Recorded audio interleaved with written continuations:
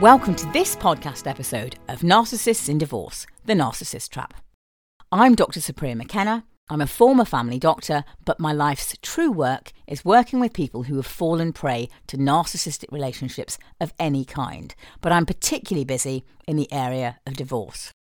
Over the last few years, I've been very proud to become an Amazon best-selling author on the subject of narcissism, and my brand new book, Narcissists in Divorce, From Love Locked to Leaving, is out right now on Amazon, as an audiobook, in paperback and on Kindle. That's the first book in the Narcissists in Divorce series, and the follow-on to that will be out in the late summer and is called From Leaving to Liberty. And please do note that these books and this podcast are equally applicable to anyone leaving a serious intimate relationship with a narcissist, whether they are married or not. I also have a book out called The Narcissist Trap, The Mind-Bending Pull of the Great Pretenders. And that book might be useful in helping the people around you who are supporting you to understand more about what happened to you and about narcissism generally. I'm also the co-author with British divorce lawyer Karen Walker of Narcissism and Family Law, a practitioner's guide. And between us, Karen and I have trained thousands of family law professionals in narcissistic personality disorder, including judges, lawyers, mediators and social workers. For further narcissism resources from me, please do visit thelifedoctor.org or drsupriya.com, and that web address has the doctor fully spelt out.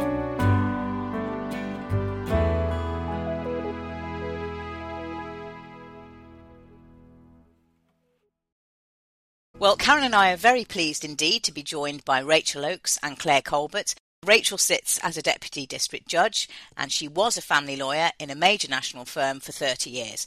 Claire was also a specialist family lawyer for over 20 years, and she's the author of The Which Guide to Divorce and Splitting Up and The Which Divorce Guide 2015. And she's the co-chair of the Resolution Parenting After Parting Committee. Now, unusually, both Rachel and Claire also hold diplomas in couples and family therapy.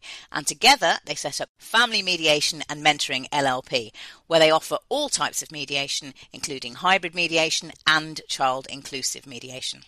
And their aim, in spite of Rachel being a judge, is to keep people out of court and to reduce conflict and help people to reach agreements in an amicable way. And of course, to keep their legal fees down. So thank you so much for joining us here today, Rachel and Claire. Oh, thank you for having us. Thank you so much for joining us. It's going to be really interesting to explore the world of mediation. We would say that what distinguishes parents where one suffers from NPD is their complete inability to focus on what is in the best interests of the children. And ordinarily, you would assume that the commonality that all parents would have, even if they are totally at loggerheads over absolutely everything, that they will want the best for their children. And of course, Supriya can elaborate on this far better than I can, but if they do suffer from NPD, they will have no ability to even understand what is best for their child or children, never mind want that as a desired outcome. And I wonder if you've had any experience of witnessing that and the effect which that can have on the child arrangements under discussion. Yeah, and I think that's where child inclusive mediation can have a really pivotal role as well, getting the voice of the child in that process. But perhaps if somebody has narcissistic tendencies or has been diagnosed as a narcissist, then making them think more not about what the children need or what the children are wanting, but more about how the children will think of them, because that reflects back on them in terms of what they are worried about, what other people are going to think of them. And so talking about, well, how do you think your children will feel about this in 2 years? What do you think your children are going to think of you in 2 or 3 years' time if we come up with an arrangement where they don't see the other parent, or if we come up with an arrangement where their time with the other parent is severely limited or fought over so much that it's a shared arrangement that the children don't want. So that's normally the way I see narcissism in children's cases come in and the way it's dealt with. But I think one of the big issues is the goal moving again. And particularly for children and children who think they have a plan and then that plan being changed and then it being changed again, that can be so disruptive and it can be so upsetting. And I'm seeing it left, right and centre at the minute with Christmas fast approaching and Christmas arrangements being changed at the 11th hour and extended family suffering as a result of that. But obviously, most importantly, the children suffering. But I do think child inclusive mediation and reflecting back, not what do the children need, because that's something that I think a narcissist will find very difficult to think about because they're having to think about somebody else's needs rather than their own, but more, what are the children going to think of you? What are the children going to think about what you've done now, and how will that feel? Yeah. It's a very difficult situation with that because, and this is the kind of paradox that we have with the way that a narcissist relates to their children, because not only do they subject their children to the same abusive behaviours that they subject everybody else to, but they also at the same time consider their children to be extensions of themselves, so not separate from them. And so I wonder with that, that approach, what are the children going to think of you? I think it can work with some narcissists. I think it probably depends on the narcissist, depends on how they're feeling at that particular time. But if they consider the children to be an extension of themselves, then they just sort of, I think many of them would just assume that the children couldn't possibly think badly of themselves because they're the same person, if you see what I mean. So to me, I think I'd be trying to look at it more from the what will other people think of you if you do this to your children. That's where the extended family point I mentioned is quite useful because particularly, as I say, with Christmas coming up, what extended family might think of what they're doing and therefore what they might be thinking, saying to other people, to the children, is the wider issue of the narcissist's ego there of, hang on a minute, am I doing the right thing here? Not because I think it's wrong, but I don't want everybody else to think what I'm doing is wrong. And I think also their peers, not just family, because family, to some extent, they sometimes think they can just talk their way out of it and explain everything away. Or having established who is somebody that is important in their life is quite helpful if you're able to do that, to then be able to say, well, what would so-and-so think of that if you did that? What would they think? I do think that would be really, really useful. I really do. Can I go back to Claire's point about seeing children in direct consultation? Because I'm conscious that many of our listeners may not know exactly how that works and how and when children might be seen and what the process is. Because I know when I've seen children in direct consultation, it feels like a huge responsibility to be talking to somebody else's child. I wonder if you could just talk us through how it actually works in practice and what the steps are. Child inclusive mediation is a way to try and ascertain a child's voice in the process without giving them the responsibility to pick. So we're not giving a child the opportunity to say, what do you want? Do you want to live with mum or dad? It's not that kind of questioning. But instead what it is an opportunity for the mediator to meet with the child if the child wants to. The child has to agree and both parents have to agree. And in preparing for that meeting, I will meet with the parents and talk to the parents about what we're trying to find out, what we're going to do with what information the child agrees that I can feed back. So making sure that the parents are both on board, that the point of asking the child is for that to be factored into their decision making. So, that particularly with a narcissist, that can be something that's making sure that if a child is going to give us some information, that we're going to use that information, not necessarily follow it. I've had children come up with some very magical proposals of how they would like their time spent, and we just couldn't follow it. And it is letting the children know that it's part of what mum and dad are going to use to help make the decisions, but preparing the parents for the process, making sure that the parents will take on board what the children have said in some way in their discussions, and then meeting with the children to give them an opportunity to talk about what's working, what isn't, what they'd like, what they're worried about. And those might be really practical things, those might be quite legal things that they're concerned about, and then feeding that back to the parents as long as the children have agreed. I mean, sometimes children say they don't want you to feed back anything. And so at the end of that meeting, I have to go back to parents and say, well, I had a very nice meeting with your delightful child, but they don't want me to tell you what they said. And that can be really frustrating for a parent. What if a child was to say, you're allowed to tell daddy, but you're not allowed to tell mummy? Yeah, so I have had that situation, and part of what I'm doing when I'm meeting with the children is talking to them about how I can try and help, how I can try and improve things for them. And if we're only telling one parent, that's not going to improve the situation, because it's going to put mum and dad at war with each other. They're going to keep thinking that what one person thought was right, but the other person knows differently. And so I will talk to the child about how I have to feed back to both. And if I don't feed back to both, I can't use that information in the way they'd like me to. And if they decide they don't want it fed back to both, I don't feed it back to either. And so neither parent would hear what it is that they're thinking. But sometimes it isn't actually, I don't want it fed back to mum. It's I don't want it fed back to mum like this. And so it's more about, I'm really worried dad is going to think I don't love him if you say this. Okay, well, how can we word it that you would feel comfortable? And agreeing the precise wording, sometimes to the letter. I sometimes almost write it out with the child. This is what I'm going to say, and I won't say anything differently to this. This is what's going to be fed back to mum and dad together. And it's also making sure in the preparation meeting before I've met with the child that the parents aren't going to have any repercussions for the children. You know, there's not going to be any grilling of the children. There's not going to be any consequences if the children say something they don't like. And quite often children do say things. I've had children talk about they don't like the way mum cooks dinner. Can I feed that back? And it's what's worrying them right at that moment. And I don't like mum and dad asking about what I do on a weekend. It's private. I'm a teenager. I don't want them to know. So there are some things I feed back that I do have to feed back with a little bit of a smile, thinking, well, if my children were asked, I think they'd say the same. But the really, really valuable things, and the things that I think help the most in child inclusive mediation, are when children feed back, mum and dad fighting about this, they think I don't hear, I do. Or mum saying horrible things about dad, or dad calling mum names, really upsets me. And what it does is make me think badly about myself.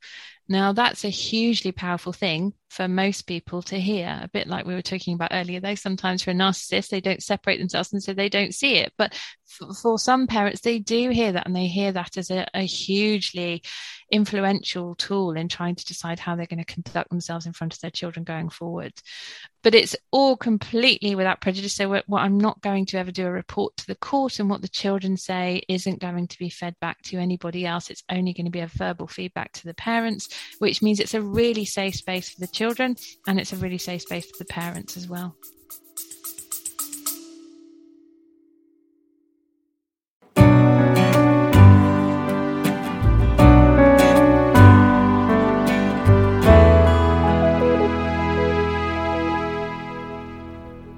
If you're wondering whether your partner really is a narcissist, please do check out my online course, Is My Partner a Narcissist? Knowing for Sure. And if you want to understand narcissistic behaviours, you may be interested in my Demystifying the Narcissist online course. Both are available on drsupriya.com.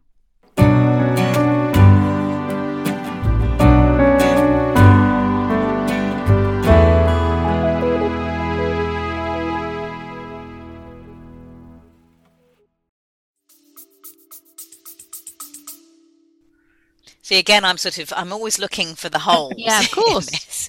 Because, we're dealing with narcissists, and they don't follow the rules, and they don't think like non-narcissistic people. So, you said about there's an agreement that the parents won't take out anything on the children as a result of what they've said in child inclusive mediation. I mean, again, I can see an issue with that, because I can see a narcissist, with their false persona of Disney dad or Disney mum saying, of course not, I'd never do that. But then actually undermining that themselves and doing exactly that.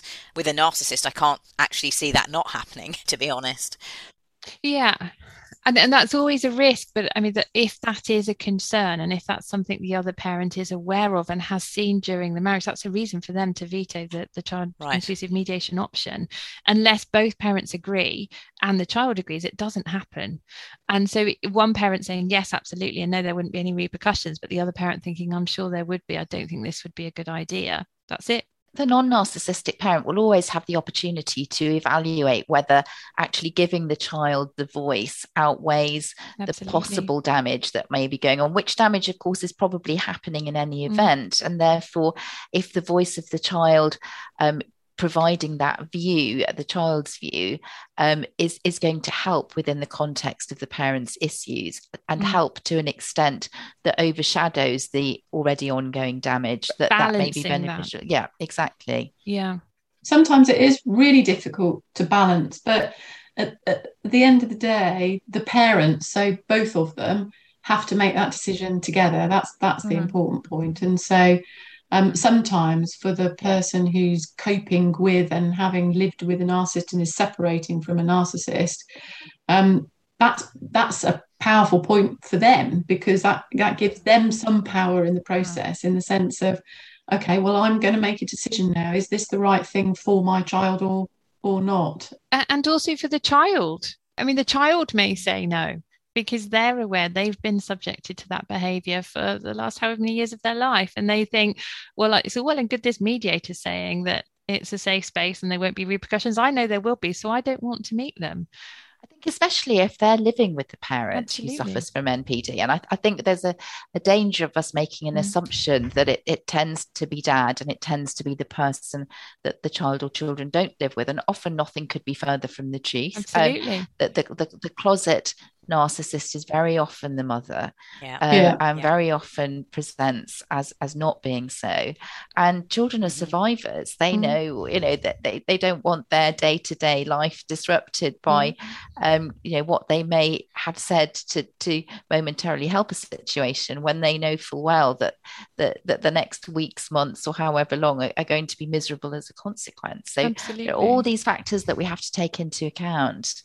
Yeah, and that's when it's always quite interesting when a child does say no, or when a child says, no, I don't want this fed back, or no, I'm not sure I feel comfortable even meeting with a mediator. Because for most children, and particularly children of a certain age, the opportunity to say what they think and shout it out loud is something they would seize to do, particularly when parents are separating. And so to say no, why? What's the reason for the no?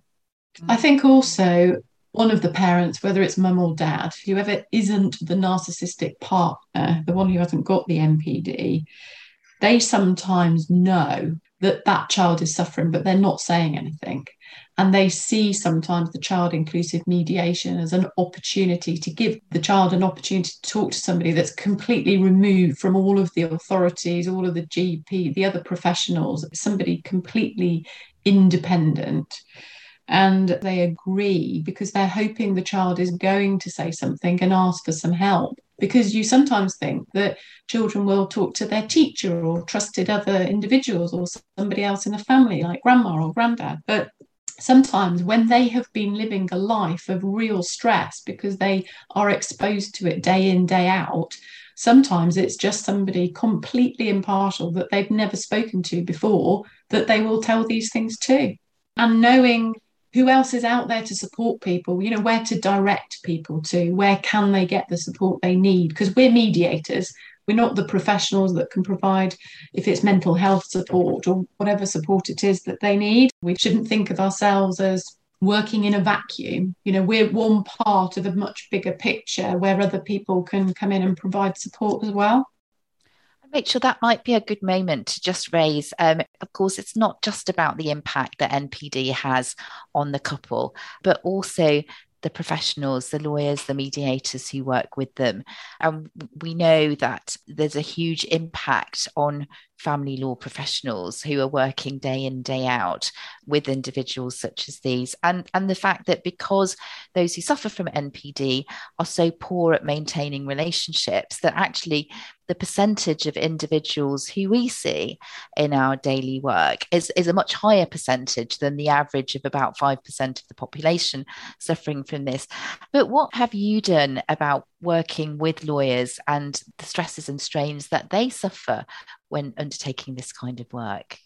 I really enjoy mentoring lawyers, and so part of our business is providing that support for family lawyers. I specialise in supporting family lawyers, having been a family lawyer myself for over 30 years, recognizing it can be an extremely stressful job, dealing with all sorts of different people, circumstances, not just pressures from clients, actually pressures from firms and targets, and all of these things that lots of lawyers cope with. But I do think family lawyers can carry a lot of the cases around with them if they're not careful. They may not think that they are, but sometimes it can hit a pinch point or a pressure point. In particular, when you're dealing with people's families and breakups and emotions, it's a very personal job, I think we do. And we have to talk to people at all different stages of the recovery cycle, going through the divorce process. And they don't really in any way prepare you for that. When you're doing your law degree or any other degree and you convert and then you do your other training, and yes, firms do offer training programs, but I think that there's now much more awareness of mental health and people thinking, I'm not sure this is quite right in terms of the way I'm feeling, or I'm getting up, I'm not really enjoying my job, or I'm really worrying about talking to client X, whoever it may be, because I find those conversations really stressful, or the situation stressful, or the court case really stressful. And it must be such valuable work to do, because I've worked in this business for 30 odd years, and the number of individuals whom we must have seen over that time and the different experiences that they've had, it does leave a little bit of you behind when you're dealing with that kind of work. Yeah, and I think there's that side of the job and the profession and the recognition of the difficult work that people do, that they want to do, largely because they enjoy it and they want to help support people and families. But I think on the other side, you've also got the competing interest of the firms that people work in and trying to get them to recognise what it is to be a family lawyer, and targets. I think also for junior lawyers, though, you mentioned about targets and so on. And of course, when you've got junior lawyers who are very much torn between the job that they're doing for their client and also the need to hit those targets month in, month out, and to explain why they haven't on a regular basis, can be a real pressure. Yeah, and I've seen that a lot. Firms set the targets. I understand why the targets need to be there. Of course I do. They're running a business. I think that the problem comes if people aren't hitting the targets, and then that creates its own stress. And if you're trying to do a stressful job, but in tandem with that, you're also worrying about the fact you didn't hit target last month, and you've got to have a meeting with your supervisor about why that didn't happen. Actually, the people that can make the difference there are the supervisors, the leaders of businesses. But it's people who maybe come to mentoring, giving them the skills to have that conversation as well. It comes around to the point about, we've said don't give the client with NPD to your junior assistant. And if you sort of follow the track through, you've got the client who has that personality, who will probably want to have the junior assistant because they want to keep their fees down, because actually they're seeing prolonged litigation. As you rightly said, Rachel, earlier, they still have not so deep pockets to fund legal fees where it's seen as unnecessary.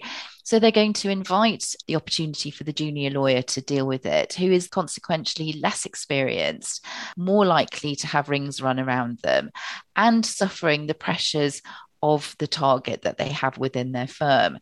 And this is a case which is more likely to go to court. So all of the pressure of that, if you put all of that into a mix, it's quite a toxic environment for the not very experienced lawyer to be dealing with. And I think as firms, it's so easy, if you don't understand the nature of the client, to throw that case in the direction of the wrong fee earner, with all the sort of run-on difficulties, because they're the person that's most likely to complain. Think about the impact that has on a young lawyer who is then suffering from a complaint to the ombudsman, and the effect that has. They are the client who's unlikely to pay their bill, and sadly, junior solicitors are the first not always to get money on account when they should do, because they don't quite have that confidence to ask for the big numbers at an early stage.